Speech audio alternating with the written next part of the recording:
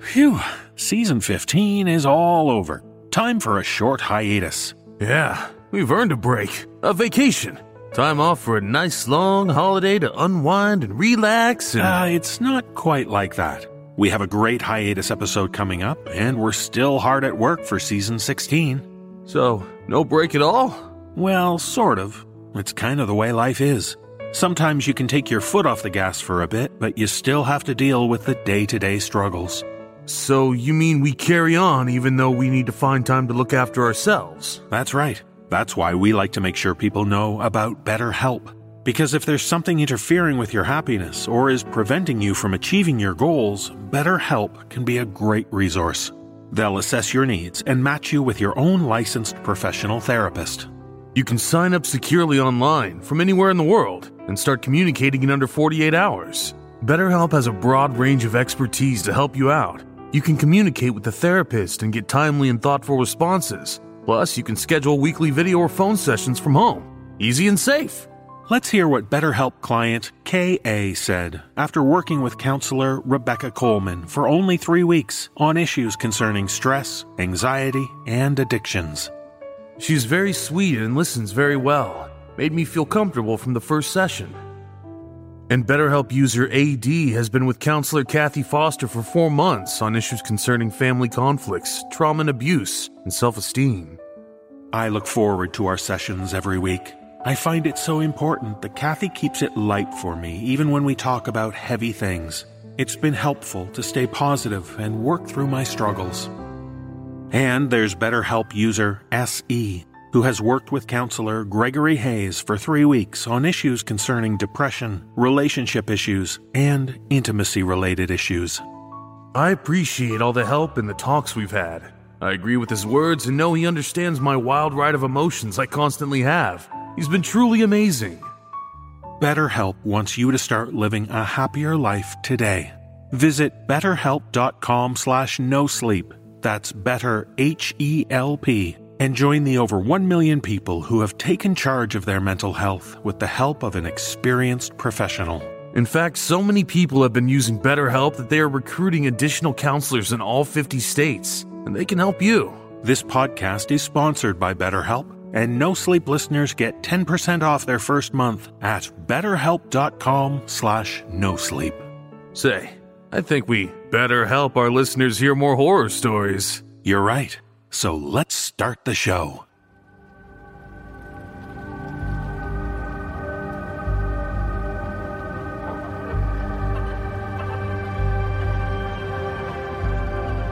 Welcome to the No Sleep Podcast.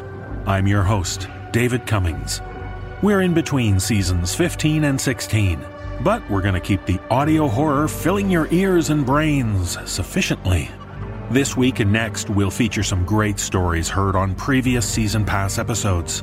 And on March 21st and 28th, we'll be featuring 2 of our Sleepless Decompositions episodes, with stories that push the boundaries in strange and disturbing ways.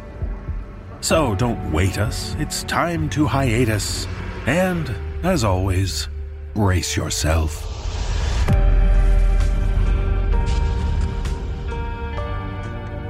In our first tale, we turn on the radio. With streaming services and our phones full of music these days, people rarely listen to the good old radio, even during a long, boring drive. But in this tale, shared with us by author Derek Walker, we meet some guys who come up with a strange game which involves listening to the static on the car radio, and they never imagined how badly that could turn out. Performing this tale are Kyle Akers, Atticus Jackson, and Jesse Cornett. So stick with your own music or playing games of I Spy when driving. Just don't play the Radio Static Challenge.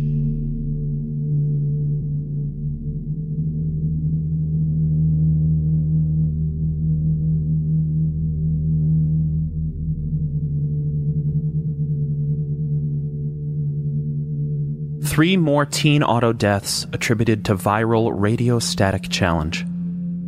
Not the greatest headline to wake up to, but I guess that's my new reality.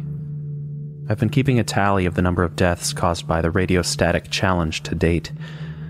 So far I have 37. 37 deaths on my head. 37 incomplete families, grieving communities, empty chairs, all on my head.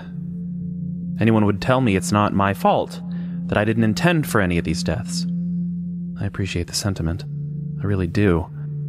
But I've made this bed, and I can't fall asleep in it.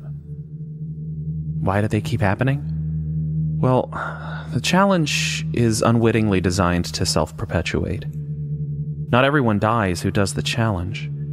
In fact, a small percentage of people actually die, but the prospect of dying or hallucinating is high enough that it's seen as a challenge.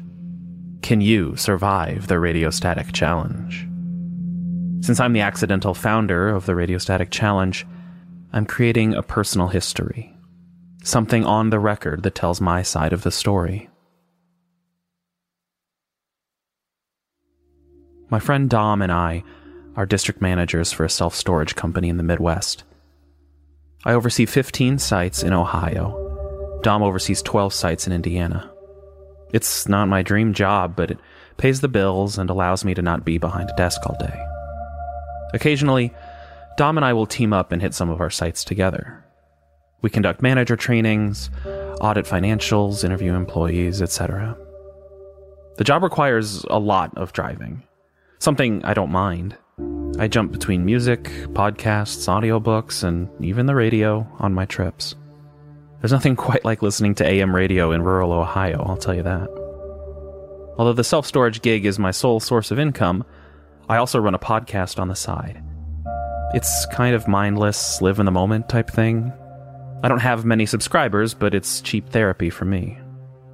I've always needed a creative outlet to function in the real world, and I find it incredibly therapeutic to research topics, write scripts, and record and edit shows. There's nothing more rewarding than when a fan reaches out on Twitter or Facebook and thanks me for a recent episode or tells me a story about how the show impacted their lives. 2 weeks ago, while Dom and I were making the rounds together in northern Indiana, he complained to me about his always-on internet brain and his inability to focus. He had ADHD as a kid, but mostly had it under control by the time he was a senior in college. He's found that he does fine at work, but when he's in the car, he can't seem to turn his brain off. He told me he can barely get through a song without skipping. He tries podcasts, but can't focus longer than 5 minutes at a time. Audiobooks are simply not an option. Silence is not an option, because then all he can think about is when he's getting his next drink. We were on our second-to-last stop of the day in Pendleton, Indiana, getting ready to drive to Newcastle. We drove separately since I'd be going home to Ohio and he'd be heading south to Indianapolis at day's end. In a moment of unexpected inspiration, I came up with a challenge. The challenge. I'd record a brief radio clip of static pulled from the good old AM radio, loop it in a 30-minute track, and save it as an MP3. I told Dom to wait for a minute. I ran to my car, recorded the static, uploaded and looped it on my laptop, and sent it to his phone. I proposed that both of us listen to nothing but the static for the full 30-minute drive. I told him our phones had to be on airplane mode, and we couldn't listen to anything else. The static had to be loud enough to drown out everything. Not the safest idea, I know. I told him that if he committed to the challenge up front, it would make it easier. He agreed and said he was actually kind of excited about it. I was too, to be honest. Before leaving, I started a Facebook Live session on my podcast's page. A handful of my fans hopped on. Hey guys! I put my arm around Dom. This is my buddy Dom, and Dom has a problem. One that most of us deal with. Erectile dysfunction. No, not that. He has a problem with something I like to call internet brain. This is something we talk about a lot on the show, but it's clear that it's taken a hold of Dom. I'm sure we're all familiar with the feeling, the anxiety that comes with constantly being plugged in. After a while, our brain is so used to the constant stimulation that our attention span shrinks until it's... gone. Dom pretended to shed a tear. So, I've come up with a little challenge that we're both going to do on the 30-minute drive that's in our very near future. I've recorded a loop of AM radio static, and we're going to listen to it in our respective cars, and loud. I turned to Dom. Okay? Loud and clear. So we're going to do the... what should we call it? The Radio Static Challenge. Very creative. The Radio Static Challenge. I'll upload the static clip to my page right now, and we'll return and report in 30 minutes. Onward and upward. I finished the Facebook Live session and we got in our cars. My phone connected to Bluetooth, and I started the static track. We pulled out of the parking lot and headed toward the freeway. Dom pulled up to me in the first red light and rolled down the window, the static blaring in his car. He pretended to ignore me. I rolled my eyes. As soon as I hit the freeway, I zoned out. Like, in a coma while awake kind of zoned out. Driving a car in silence is its own version of white noise, but there's enough variation in the sound of the tires moving against different surfaces, changing lanes, the sound of cars speeding by, the occasional wind gust, or the click of the AC turning on. But with static, there's no variations. And I learned very quickly that the brain does not like it. At least mine didn't. After about 15 minutes of driving mindlessly, the radio static filling the car, I started to hear overtones. First it was a high-pitched whir, kind of like a boiling tea kettle. Then it sounded like a shrill, piercing scream. The overtones seemed to rotate between the two for 5 minutes before dropping pitch a few octaves. The sound became a deep, guttural noise that came in and out like a sci-fi sound effect. I knew it was a product of my imagination, that the clip I recorded was only a few seconds long and was nothing but static. The longer I drove, the more my purview began to narrow until I felt like I was driving in an infinitely long tunnel. Thinking back to the experience, I don't recall passing or being passed by any cars my whole drive, which obviously would not have been true. At some point, once the hypnotic effect of the static was in full bloom, my mind became razor sharp. In an instant, I had what I'd call a perfect understanding, but not in a good way. I suddenly knew that life on Earth is the only life in the entire universe. There is absolutely no intelligent life anywhere else in existence. We are all there is. I realized that there's no greater meaning to life. We are pre-programmed to survive. That's how we evolved enough to become intelligent. That's why we build and develop societies, to survive. That's why we have children, to perpetuate our kind. Once we've lived long enough to have children and raise them to a point of independence, we are no longer needed. I understood that our freedom to choose, our free will, is simply a construct. That we are nothing but animals with animal instincts, and a brain smart enough to tell itself stories that will make us think we're in control. For the first time, I internalized that I was born alone, and that I'd die alone, and that I would return to the earth when it's all over. And my mind would fall into an endless pit of blackness. Of course, I can't prove any of those claims, but I believe it all. It's like those realizations bypassed my rational brain and went straight to my soul. The sound of knocking on my car window snapped me out of my hypnosis. Are you okay in there? It was Lee, the manager for the Newcastle store. I had made it to the Newcastle store in what seemed like a few seconds. Like a few seconds, or a few years. I opened the door and stepped out. What the hell are you listening to?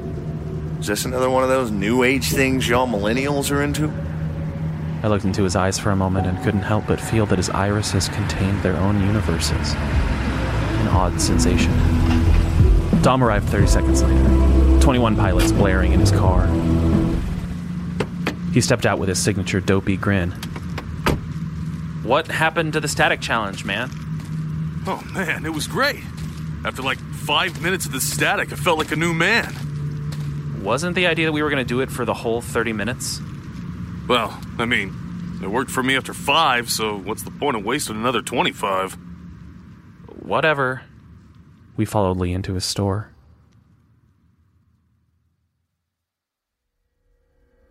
During the site inspection, I felt unbelievably hollow, like my worldview had been flipped upside down.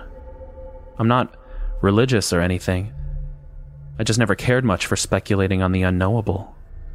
But now I somehow knew the unknowable.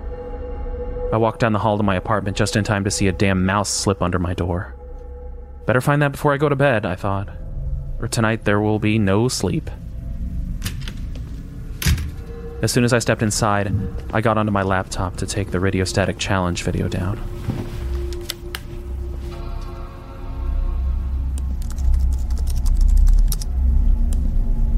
The video itself had been viewed 1,744 times. There were 54 comments of people committing to take the challenge, and I had 18 messages in my inbox. Something that simply doesn't happen for a mediocre, part-time podcaster like myself. My heart sank. The first message I opened was from Dane Eggett, one of my biggest podcast fans. He told me he had downloaded the Radiostatic Challenge file and had done it that afternoon. My heart raced as I read his message, but he wasn't freaked out or upset. He was grateful. He told me that in those moments, about 20 minutes into the challenge, he was dawned with a profound sense of purpose. He didn't tell me exactly what his purpose was, but he said that he'd never been so at ease with existing ever before. He reposted the Radiostatic Challenge on his page, which seemed to generate a decent amount of activity. The messages showed mixed experiences, or possibly mixed reactions to the same experience. Some were scared, some were relieved, some were dull, many were simply weirded out. Several fans said they shared my post. I grabbed a beer from the fridge, prompting the mouse to flee from its corner hiding place to my bathroom. I shrugged with indifference. Nothing matters, after all, I thought, and returned to my laptop. After finishing the messages, I decided again that it would be best to take the post down altogether. It might be like pulling the rug out from my OnlyFans, who undoubtedly spent a lot of time writing their experiences alongside reposting the challenge. Oh well. I finished a second beer and left for a late-night grocery store trip to get mousetraps. The thoughts kept coming in. Well, it felt more like thoughts were disappearing, leaving me with nothing but a dark, empty, blank slate. That's what these horrible thoughts, realizations, were.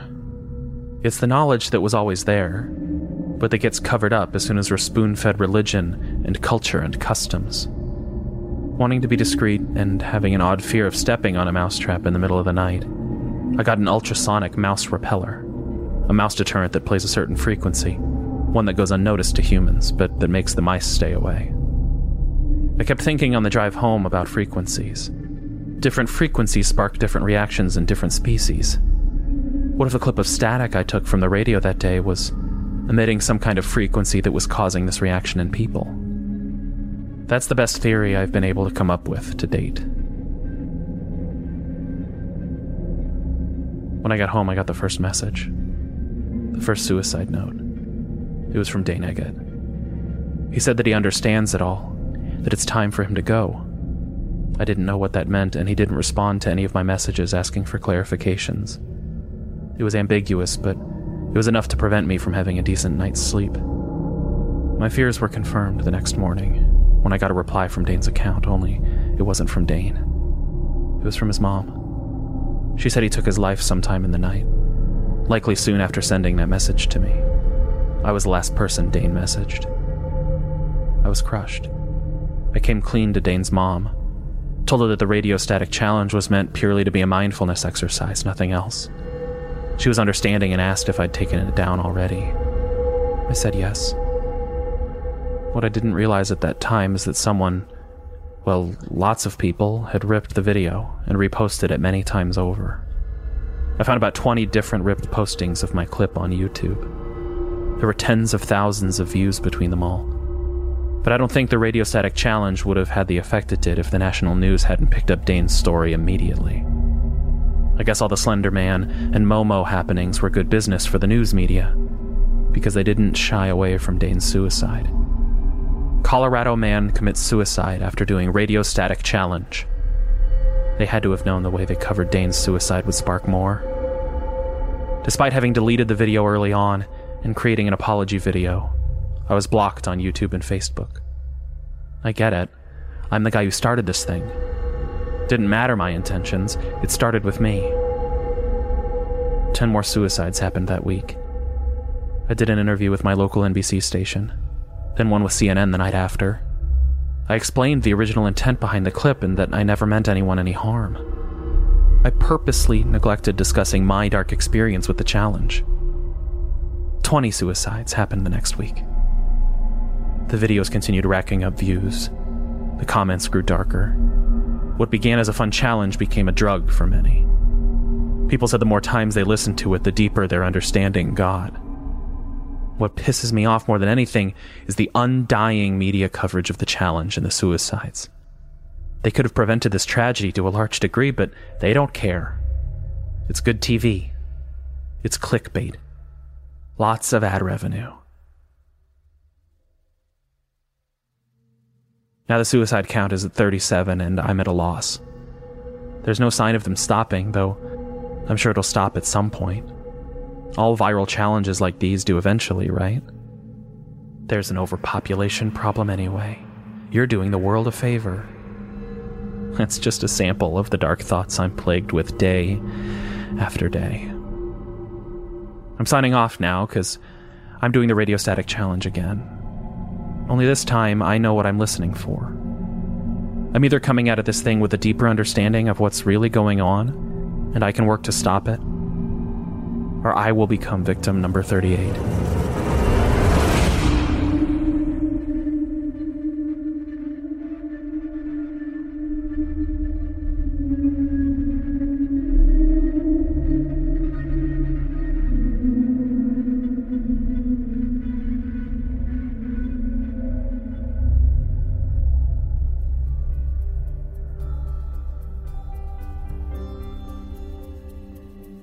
Ooh, that's too much static for me. We'll take a quick break, but there's more horrors to come. Gum? Did you say gum? I have some right here. It's new Quip gum. No, what I said was... Wait, did you say Quip gum? That's right. We all know how Quip's electric toothbrush and floss keep our teeth and mouth healthy. And gum is something people chew as a way to relieve stress, curb appetites, and most importantly, freshen breath. But many people don't realize that gum can also be an integral part of a healthy oral care routine. Ah, of course. It was only a few short years ago that Quip reinvented the toothbrush for the modern age. They've done it again, this time for chewing gum. They've launched a new gum that's actually good for your oral health and comes with a dispenser that'll remind you of the one-click candy you loved as a kid. Quip gum can help prevent cavities and freshen breath when chewed for 20 minutes after eating. It's sugar-free, has tooth-friendly xylitol, and 0 calories. And to satisfy your taste buds, Quip added a long-lasting mint flavor, crunchy tri-layer design, and stamped it all with the classic Quip tongue. The slim, travel-ready dispenser, available in 5 colors, metal or plastic, packs and protects up to 10 gum pieces at a time, and fits in just about any purse or pocket for on the go.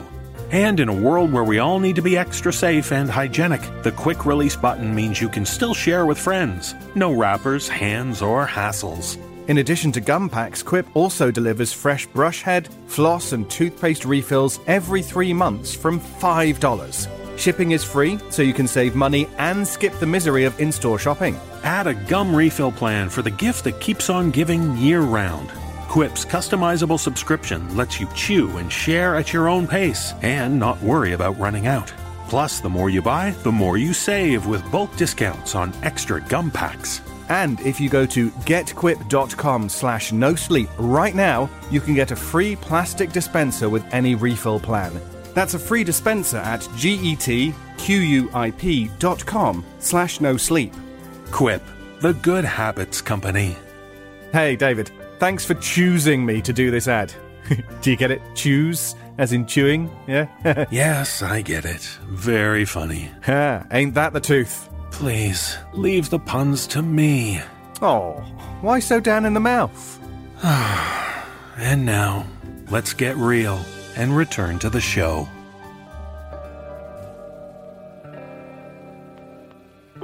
In our final tale, we meet a woman who never forgot the cult classic horror movie from her youth. She was obsessed with it, the biggest draw being that the end of the film has always been missing.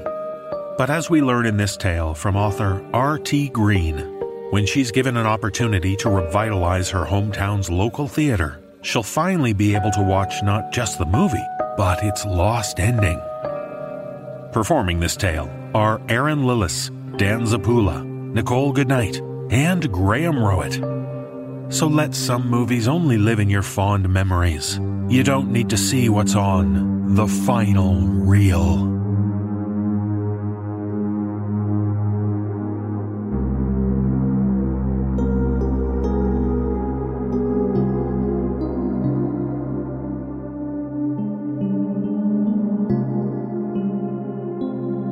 The best horror film I ever saw was incomplete. It was called The Town That Dreams Forgot. Have you heard of it? I would be surprised if you had. No one went to see it during its initial theatrical run. It was one of those weird art house horror movies that got greenlit in the early 1970s, before the slasher genre really got going, and there was still money in the more experimental and weird side of the horror scene. The plot concerned a town called Anadarko, a name shamelessly appropriated from a Native American tribe, and its descent into an unspecified madness as the town's isolation drives them to murder each other. What makes the film fascinating and utterly unwatchable to some people is that nothing really happens.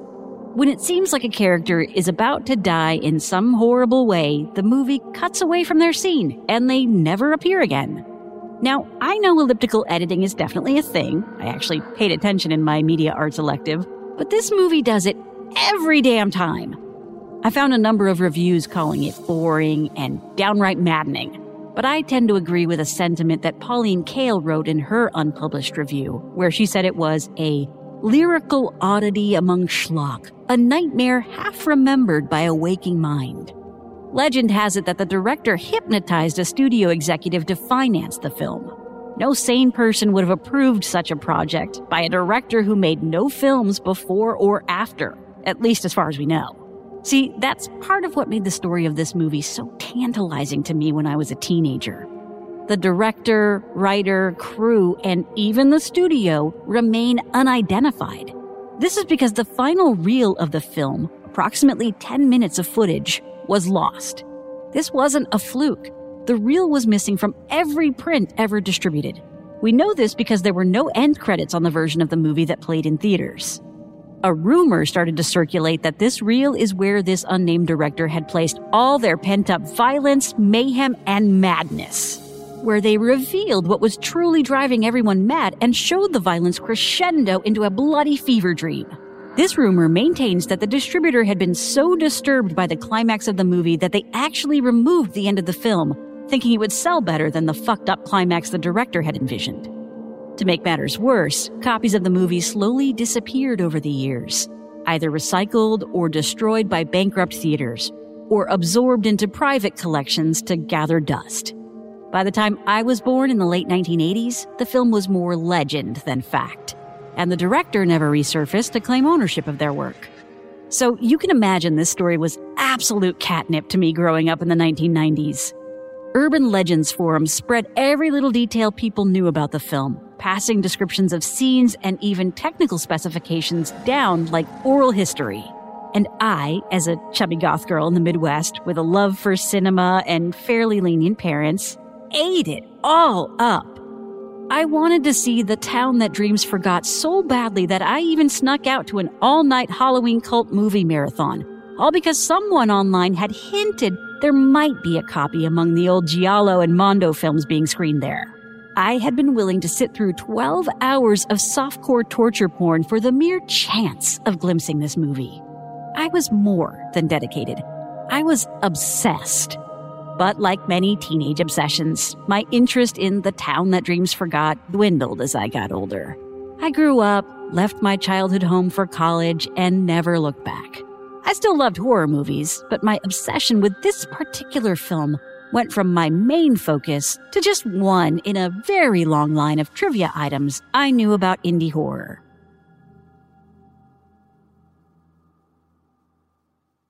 Life rolled on for me. I went to college, fell in and out of relationships with men, women, and non-binary people, got a degree in business, and graduated with my entrepreneurial dreams right as the Great Recession was hitting. Needless to say, all my businesses failed, and I had to swallow the bitter pill of moving back home in my late 20s. This turned out to be a blessing in disguise, because just a month after being back home, I received a phone call. Well, I received a voicemail on my parents' landline anyway. Hi, Mr. and Mrs. Schaefer. This is Ed Wexler. I was told that Lana was back in town. If you could let her know that I called, I'd really appreciate it. I have a business idea that I think she'd be interested in. Needless to say, I called him back right away. I didn't remember Eddie Wexler well. He was another outcast in high school, but we belonged to two entirely different circles of outsiders. He was in band, I was a theater tech, two entirely different worlds of nerd. But there was something in his voice that I couldn't ignore, a strange urgency. The phone only rang once before he picked up.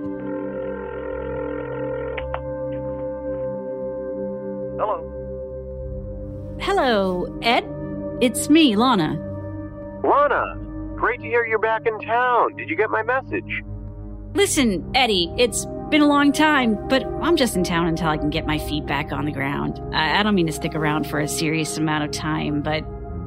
He interrupted me then. I don't know if it was deliberate, but what he said shut down every excuse I had in my brain. Lakeshore Cinema is going up for sale. I paused, registering those 7 words. Lakeshore Cinema was to my childhood what church is to a young evangelical. It was my place of worship. Hello, Lana? Yeah, I'm here. Did you just say what I thought you said? Yep. It's going up for auction next week, and I think we'll be able to take it over. Hold on, Eddie. We don't have the money. Meet me there, and we'll talk over the logistics.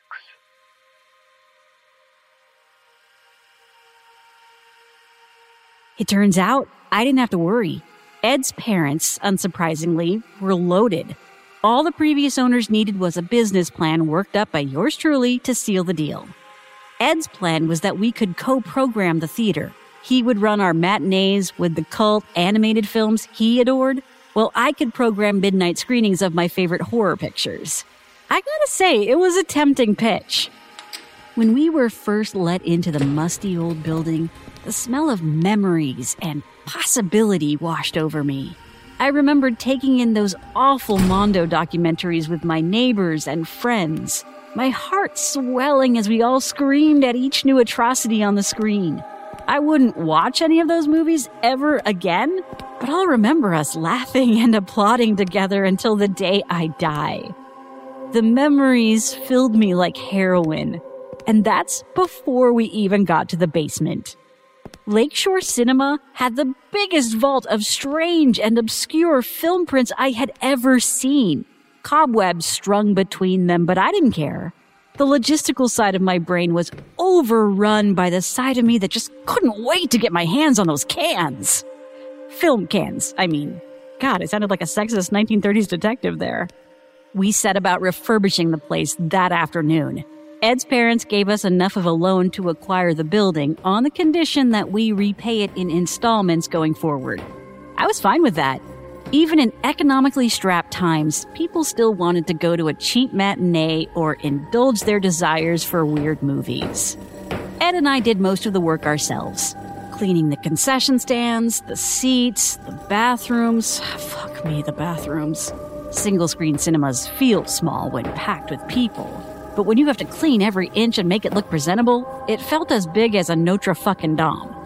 When I finally got to the projection booth, I took a moment to take it in. It was like an analog control center. The sort of thing you imagine at the center of a Jules Verne submarine or airship. I must have been standing there for a while because Ed came in to check on me. Is everything okay? More than okay. It's perfect.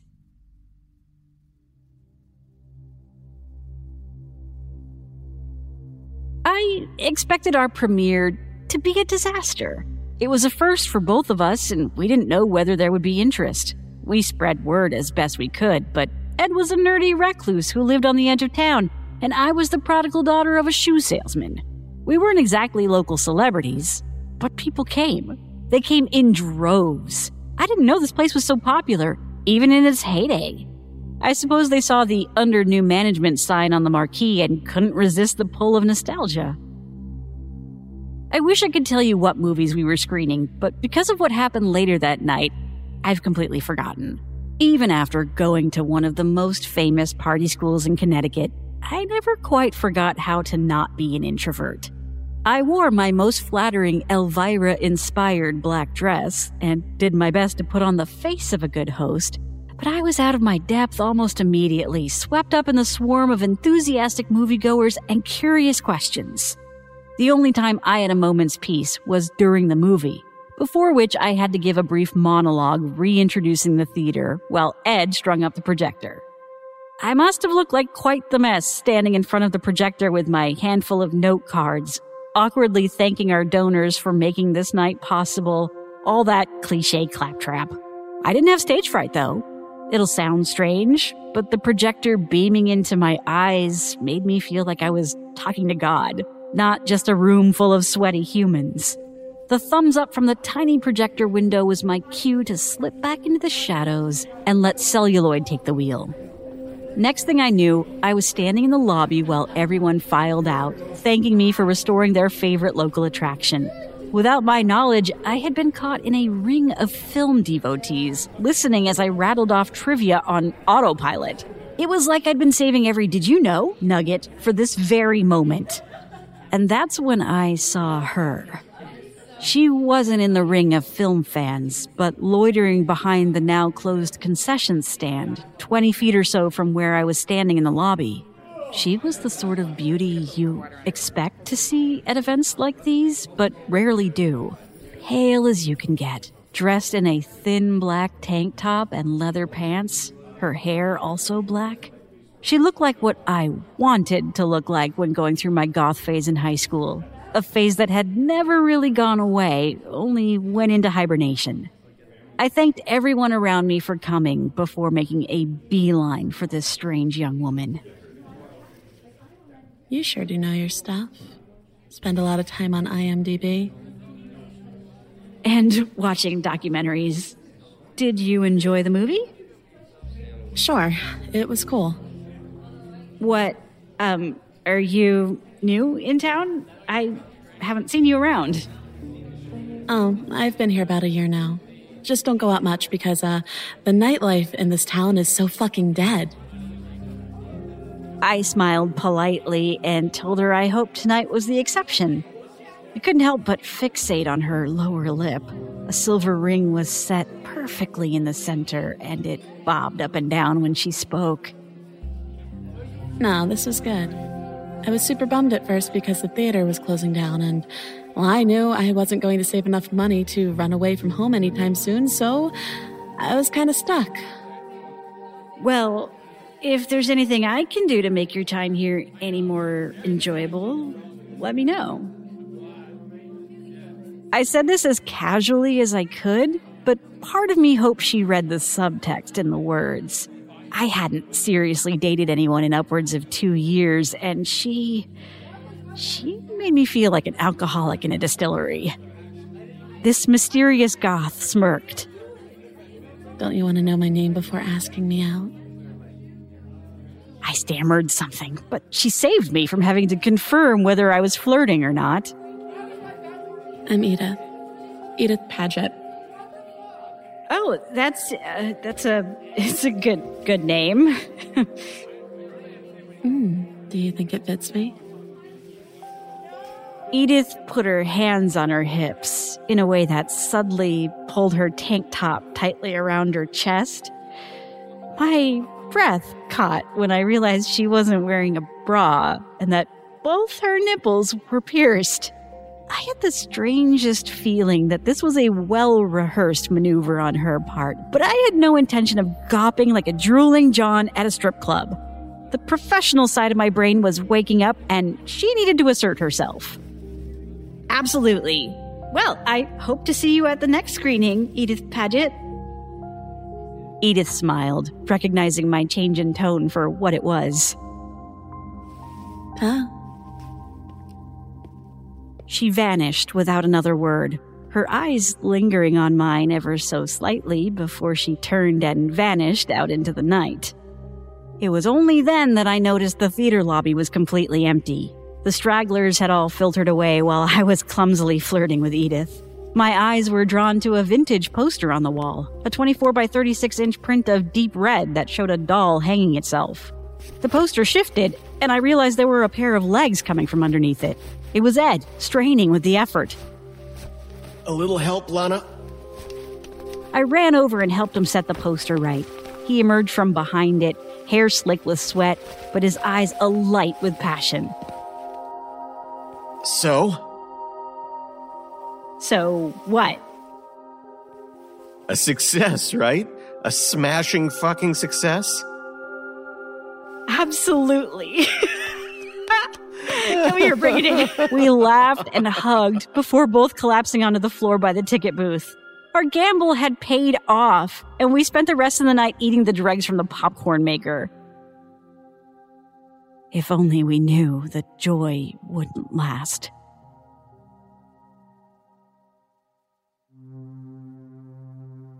I'll spare you the boring details of what it's like running a repertoire theater in this economy, but needless to say, I had my hands full for the next couple of months.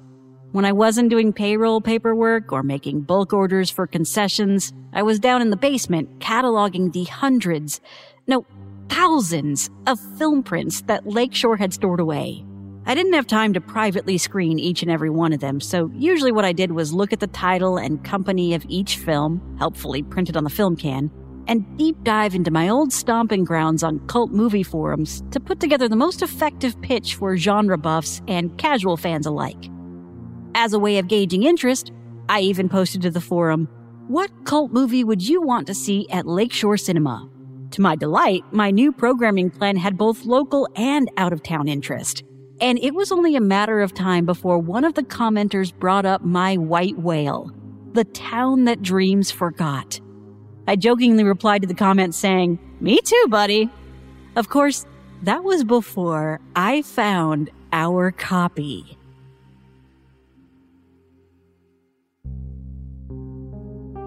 In hindsight, I shouldn't have assumed that Lakeshore Cinema didn't have a copy of the most infamous cult horror film of the 1970s. It wasn't among the main shelves, but tucked away in a closet off of the main office, as if it was waiting to be sorted. A stack of film cans of varying sizes, but labeled as if they were supposed to be in order. The first 5 reels were 35mm. The next 2 were 16, and after an inexplicable reel of 8mm, which I almost thought was a joke, it was back to 35 for the rest of the film. As websites had long rumored, it would require simultaneous use of both a 35mm and a 16mm projector. I didn't know how we'd screen the 8mm chapter, and whether it even was intended to be part of the movie or was just a supplemental piece. And, of course, the final reel was missing. That last part was the least surprising, but somehow I still felt a pang of disappointment. I would be still consuming an incomplete version of the film I'd been seeking out since I was an acne-riddled teenager. Always the bridesmaid. A loud knocking at the door made me almost jump out of my skin. I was alone in the theater that day, Ed having driven up to Boston to pick up a print of The Secret of Nim we were renting. I knew, even before I left my office, that it would be Edith standing at the glass doors of the theater. The sunlight streaming in gave her a halo like some kind of dark angel. I hadn't seen her since the premiere, but she had not changed in the slightest detail as far as I could tell. Same black tank top, same black pants, same black, everything. She mouthed something through the glass, which I couldn't quite make out. I was still dazed from my discovery moments earlier when I cracked the door open. You look like you've seen a ghost, Maestro. The lip ring glinted beneath her grin. What are you doing here? I got out of school early. I thought I'd swing by. I was thrown by this answer. You're in school? Where do you go? That grin again. Oh, I long since dropped out of an institution. My parents are rigorous homeschoolers. So why are you here? I wanted to take a film course.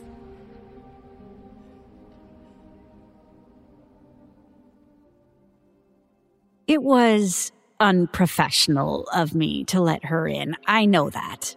I was just so overwhelmed by my discovery that I had to share it with someone. Anyone. And well, a woman who I was embarrassingly attracted to had just appeared on my doorstep. Life, lemons, ever the twain shall meet. So I told her everything. Well, not everything. I told her that I had a special film I was about to watch and she was welcome to join me. I was honestly surprised when she said yes. She still struck me as someone who went to the cinema as an excuse to get out of the house rather than appreciate the art of film, but I'm judgmental that way. What matters is she came in and I was practically shaking with anticipation. I strung up the first couple of reels in the 35mm projector, figuring I could switch it over to the 16 after the first hour. Now, let me be perfectly clear. I don't like distractions in the theater. Any distractions. One time in high school, I went on a date to see The Lost World in the theater. When the guy tried to make out with me, I bit his lips so hard it drew blood. Fortunately, he got the message. Let less cultured couples make out and give each other blowjobs in the darkened theater. I was always there for the movie. So when I say what was about to happen was extremely out of character for me, I want you to know I mean it. To share such a niche interest with a crush was a big risk, but I was grateful to not be alone. We sat in the very first row at my insistence. I didn't want to watch from the back row like I usually did during our packed screenings. I wanted to be overwhelmed and transported to the town that dreams forgot. Nothing I heard about the film could have prepared me for the first shot. No logos, no fanfare, no prelude of any kind. Just pain. The film opens with the interior of a church.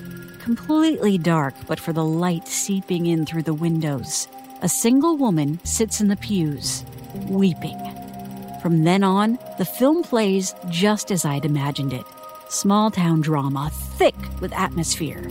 Anonymous actors giving understated but credible performances as one by one they disappear between scenes.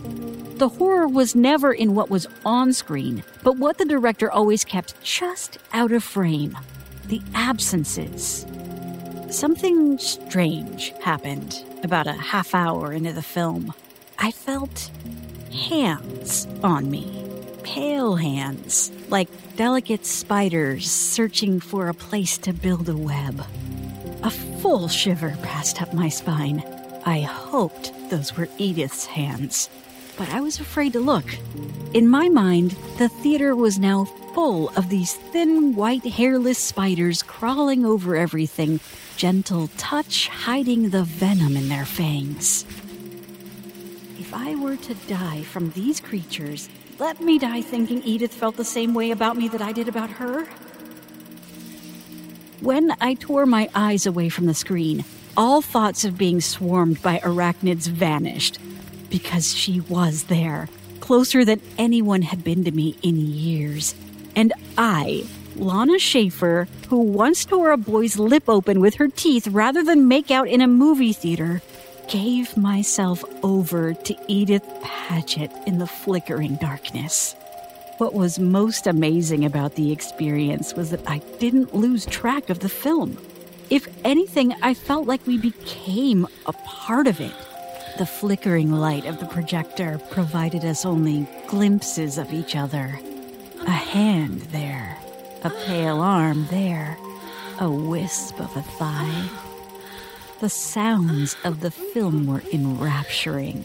Our moans and sighs of pleasure fit in perfectly between the muted conversations of the characters, like the film itself was breathing in satisfaction as each cast member vanished from posterity forever. I don't remember switching the projectors to play the 16mm reels and then back to the 35. I don't remember much of anything besides her and the movie playing across her alabaster skin. To this day, I'm not entirely sure the movie didn't play itself. Then it was over. We lay on the stage in front of the screen, clothes spread out around us. We were both looking up as the last few shots of the town that dreams forgot shimmered above us. The infamous final shot, as the intrepid outsider invites the remaining members of the cast into the town hall, ostensibly to explain what was going on, played out. And then, a blank projector screen. As if waking from a dream, I realized what had happened. I'd fucked someone in a movie theater. I'd fucked someone in my movie theater. And there she was, lying beside me, eyes fixed on the blank white projection screen. So, is the filming complete? I told her the rest of the story.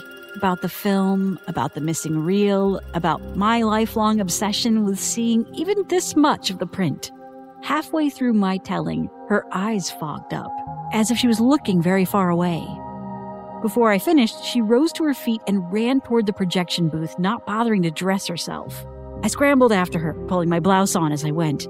I found her standing beside the stack of film cans, clad only in bracelets and a handful of back tattoos. I've seen these before. My heart skipped a beat. Ever since I was young, my dad loved collecting old knickknacks. It didn't matter what they were, just that they were random and rare. He had stacks of rare stamps despite never caring about stamp collections. He had coins that were long since out of print, and he had a film can just like these, but it was labeled Reel 12, Dreamtown. I think I stopped breathing for a whole 30 seconds after she said this. Edith turned to me, catching my alarm in those green eyes, and reading my question before I even had breath to ask it. It's still there. I can get it for you. I didn't know what to say. How to say yes to this favor that would turn my world upside down. You might think I was transfixed by the idea of financial bliss that would come from being the first theater to show this film in its entirety. But really, all that I could think of was being able to see it for myself. Why would you go out on a limb like this for me? I hardly know you. Take a good look if you want. That's not what I mean. I have a good feeling about you, that's all. Several good feelings. It's a rare person who can breathe life into this shithole. The excuse went down easy. I bought it all, hook, line, and sinker.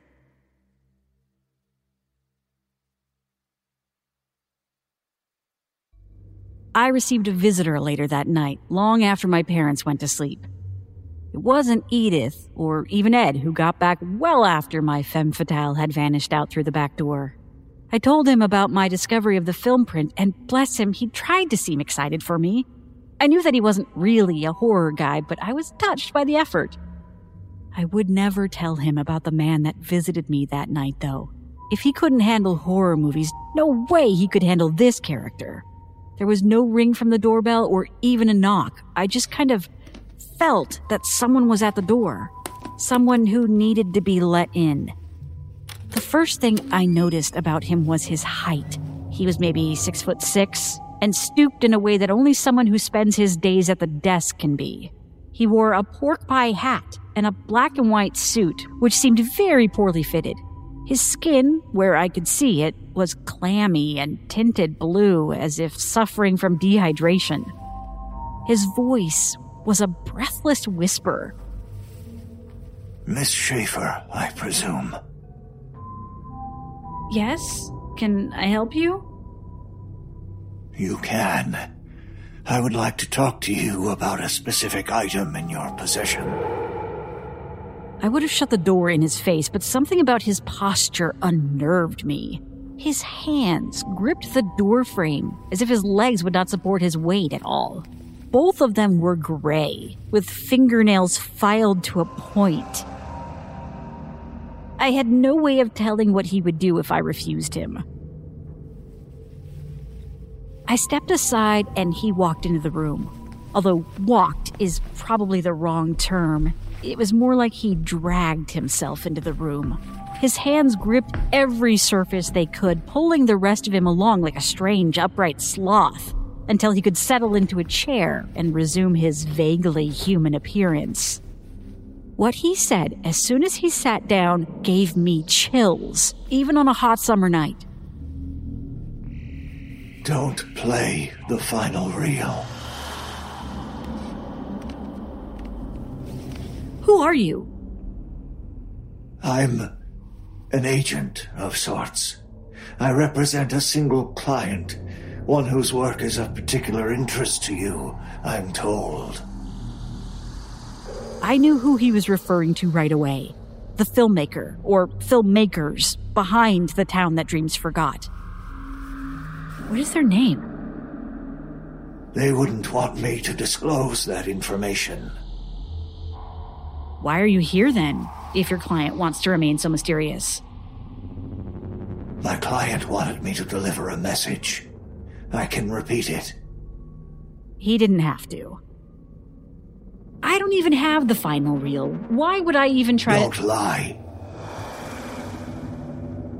You will come into possession of it within the week, and you will try to exhibit it.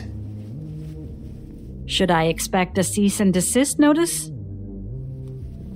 Such an action would require my client to reveal themselves, and that is something they cannot do. I can only hope your best judgment will prevail.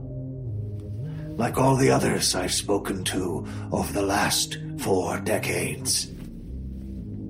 This was news to me. I was unaware people had tried to screen the full film before.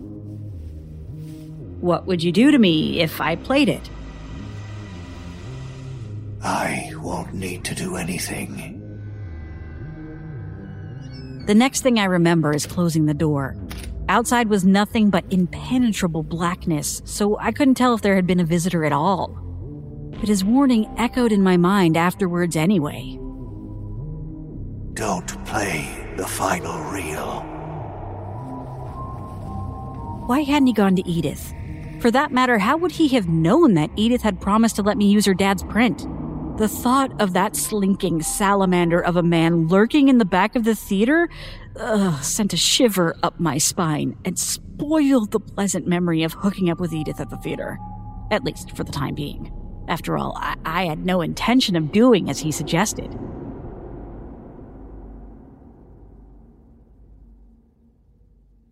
The final reel was somehow less intimidating than I expected. Some part of me anticipated it being dropped off by men in hazmat suits or priests furiously trying to exorcise the celluloid. But what Ed showed me was an ordinary film can. Silver rim a bit tarnished, but otherwise unremarkable. As promised, it read Reel 12 Dreamtown on the side. He handed it to me. How do you know the Pagets? I met their daughter at our premiere. We've been hanging out. Shit, I didn't even know they had a kid. Why? What's their deal? Nothing crazy. I mean, they're just a weird rich couple who moved to town while you were off at school, and the rest of us were living that small town life. I hear he's been funneling money into small businesses around town, getting some serious puppet master vibes. Maybe he's just a philanthropist type, improving the community because he can. Have you ever met a rich person? Touché. Obviously, I resisted viewing the final reel on its own. I needed to see the whole picture end to end. We did minimal advertising for our screening of this once-in-a-lifetime movie night. I knew where we could easily fill the auditorium. I took a crappy digital picture of Reel 12 and uploaded it to only one of my many preferred online forums and hinted that there would only be a limited number of tickets. Our website was soon flooded with requests. I fully expected Ed to want to back out, horror not being his thing, but I was shocked when he confronted me the day before our midnight screening. He had a face that didn't wear serious well, but he was trying his very hardest. I'll run the projectors tonight. Are you sure? It's kind of a weird setup. Nah, I know tonight is important to you. Tell me what to do, I'll run it 12 times, and you can be in the audience. I wish I hadn't told him. I really, really wish I hadn't. But I did.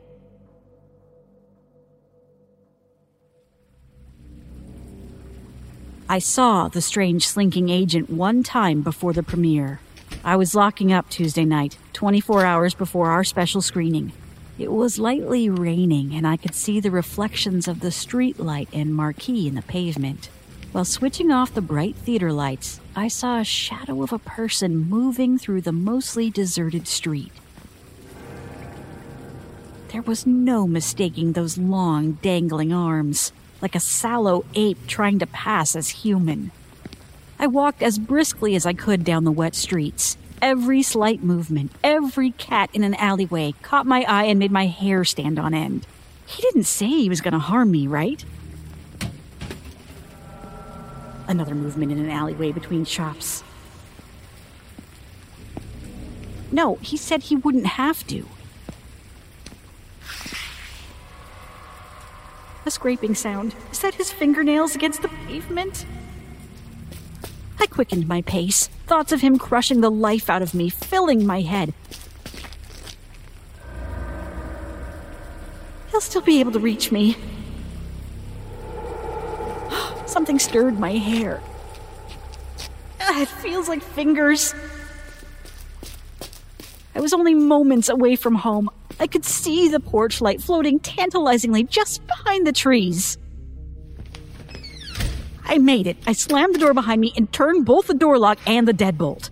I stood for a moment there, leaning against the door, waiting for my pulse to return to a slow enough beat that I'd be able to sleep. Part of me was convinced I would never be able to. But if this agent wanted to dissuade me from showing his movie, stalking me had the opposite effect. If he thought he could intimidate me into canceling the screening, he had another thing coming. He could show up if he wanted. I'd even leave a free ticket for him at will call. Oh, who was I kidding? He'd definitely already seen it.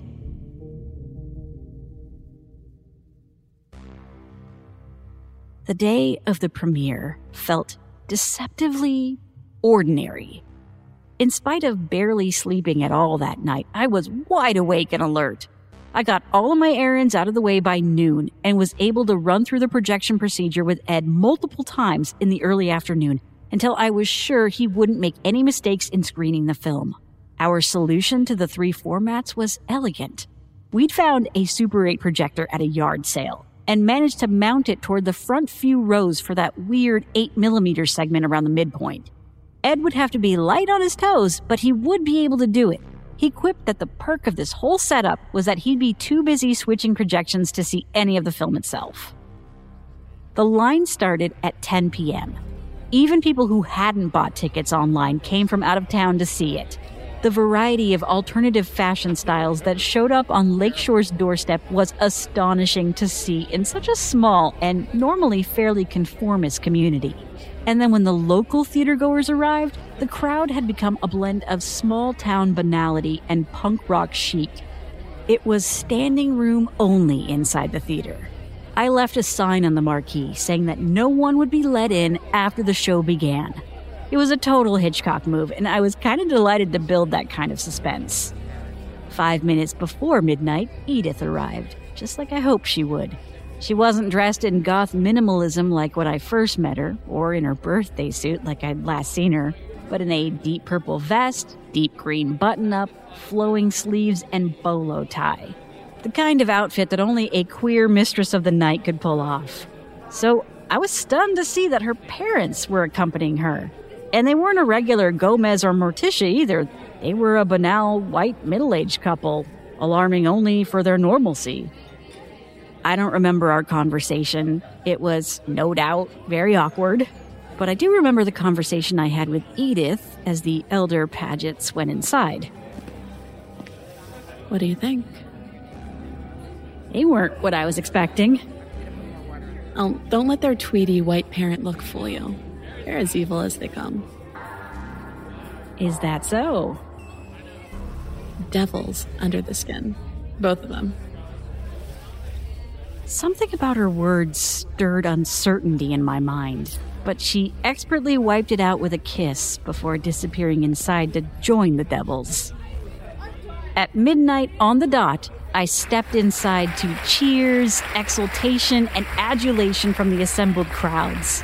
Those who knew me from the forums and knew the reputation of the film itself were like the streets of Boston after the Red Sox won the World Series.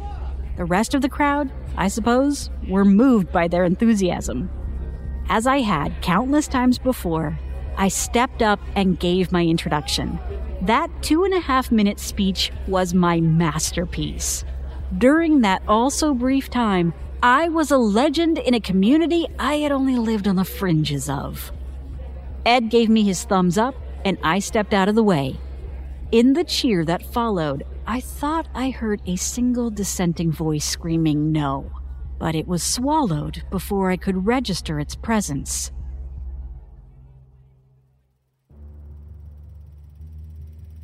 The beginning of the film played without much fanfare. On the second watch, the flaws in the film were a little more apparent to me. The entrancing atmosphere was somewhat one note, and the director was clearly more in love with their establishing shots than the actors. I made a mental note to find the director's bio online once I saw the famously elusive credits. A strange energy started to sweep over the crowd around a half hour in. There were a few snores, some walkouts, but the energy in general seemed to be tense. Heads stirred, not restlessly, but like reeds in a gentle breeze. They were all enraptured, in the way that Edith and I had been enraptured when we first watched the film. When the first switch to 16mm happened, I could feel the atmosphere of the room crack ever so slightly. A few couples here and there were already amorously wrapped around each other, and I was getting hot under the collar myself. As a way of preserving my dignity, I left the auditorium to check on Ed. I told one of the ushers, a dutiful boy named Terry, to politely cool down the more enthusiastic couples. I first knew something was wrong when I reached the projection room. A wave of hot, sticky air slapped me in the face as I stepped in. I heard Ed groan from within. It's so hot. He was naked, his usually red face flushed and sweating. He made no move to cover himself up, just watched the film reels spool over and over and over, waiting for the next one. I told him that I could handle it if he wanted to get some air. I can't leave. His hands performed the actions of switching out the reels, but they moved sharply and mechanically, as if controlled by something that didn't care for his exhaustion or his comfort. I heard a sharp sizzling sound as his hand plucked the take-up reel off the projector and replaced it. It shouldn't have heated up that much. A cry from outside drew my attention. I ran to the window and peeked out. In the auditorium, a fight had broken out. I saw my usher, Terry, stumble backwards from the front row, head hitting one of the columns that flanked the screen. A small splat of blood colored the screen, not looking out of place in the moody gothic drama that played out on it. The audience around him was no longer a normal theater crowd. They were all writhing, like maggots on a corpse. The sudden violence against poor Terry seemed to send a shockwave through the seats. Their movements seemed to be growing less amorous and more vicious. And dear God, it was hot. I noticed myself subconsciously unbuttoning my blouse. I had to force my hands to stay at my sides. I stepped back into the theater to restore order, but in the momentary wisp of darkness between the booth and the auditorium, I heard a familiar voice whisper in my ear. It is too late. When I entered the auditorium, the crowd was in a rapture of violence and pleasure. Some couples were still obliviously lost in each other. Others had begun animalistic fights for seemingly no reason. Straight into the strange sight of a fully naked man and woman fucking each other while the man took blows about the head from an agitated bystander. Soon he had passed out from blood loss, and the woman tore into the bystander's throat with her teeth. In the center aisle, the best seats in the house, Edith was strangling her father with her bolo tie, while her mother was dragged across the floor by an out-of-towner. Popcorn kernels stuck in her perfectly sculpted hairdo. I should have been horrified by all this, but I understood. The Town That Dreams Forgot was never about the film itself. It was a reflection on the audience. We were the cast of our bloody melodrama, and the film was the movie theater, slowly emptying of patrons as they watched us. I saw Ed run down the aisle, dodging between the combatants. His movements were loose and strange, bare skin flecked with blood. He ran to the Super 8 projector, triggered it, and then dragged himself back toward the booth, running with his arms rather than his legs. I saw a flash of white by one of his elbows. Was that bone? I wanted to resist. I wanted to assert myself as the one calm person in a maelstrom of hate and terror, but I knew I wouldn't be able to. It just felt too good to give myself over to the film. My favorite film. I tore my blouse from my chest and approached the screen, arms held wide. I would give myself over to this film. It could have all of me, body and soul, as long as I could see the final reel.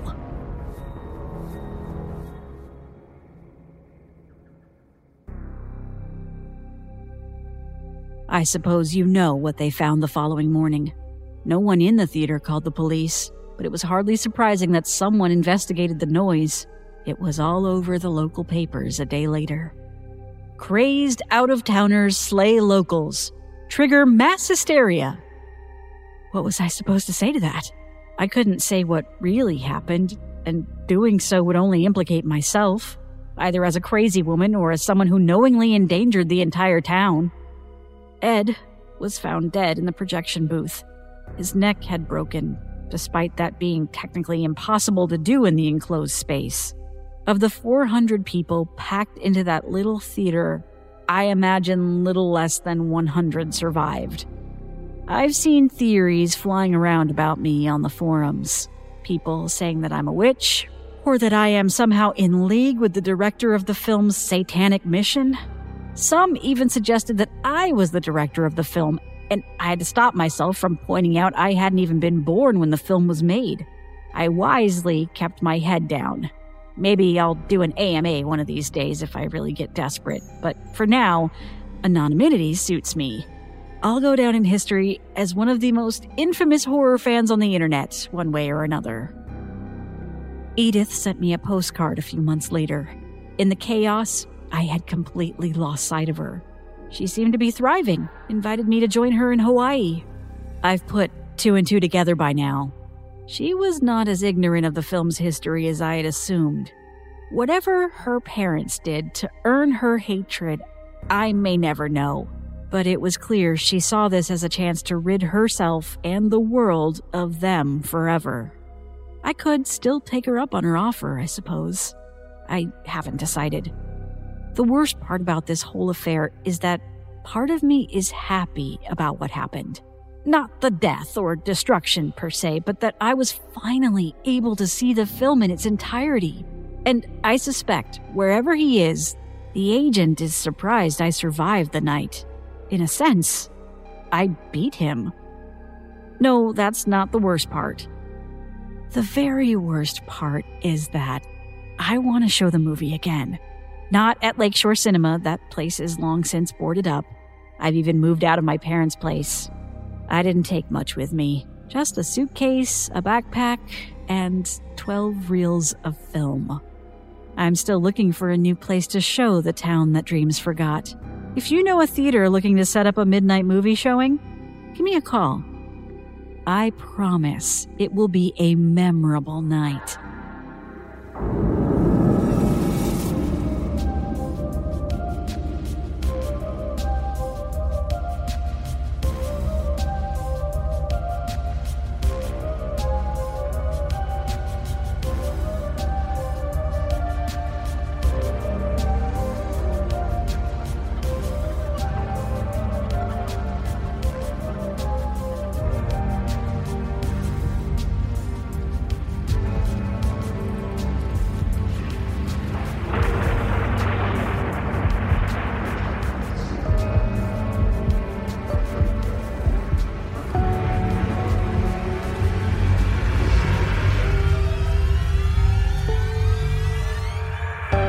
Thank you for joining us on our journey down the Lost Highway. The musical score was composed by Brandon Boone. Our production team is Phil Michalski, Jeff Clement, and Jesse Cornett. Our creative content manager is Olivia White. I'm your host and executive producer, David Cummings. If you would like to find out how you can hear the extended editions of our audio program, please visit the NoSleepPodcast.com to learn about our Season Pass program.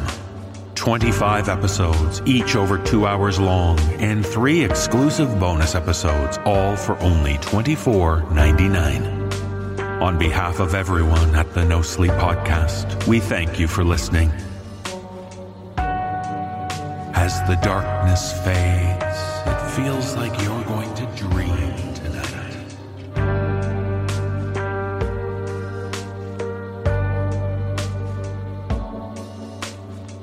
This audio production is copyright 2020 by Creative Reason Media, Inc., all rights reserved. The copyrights for each story are held by the respective authors.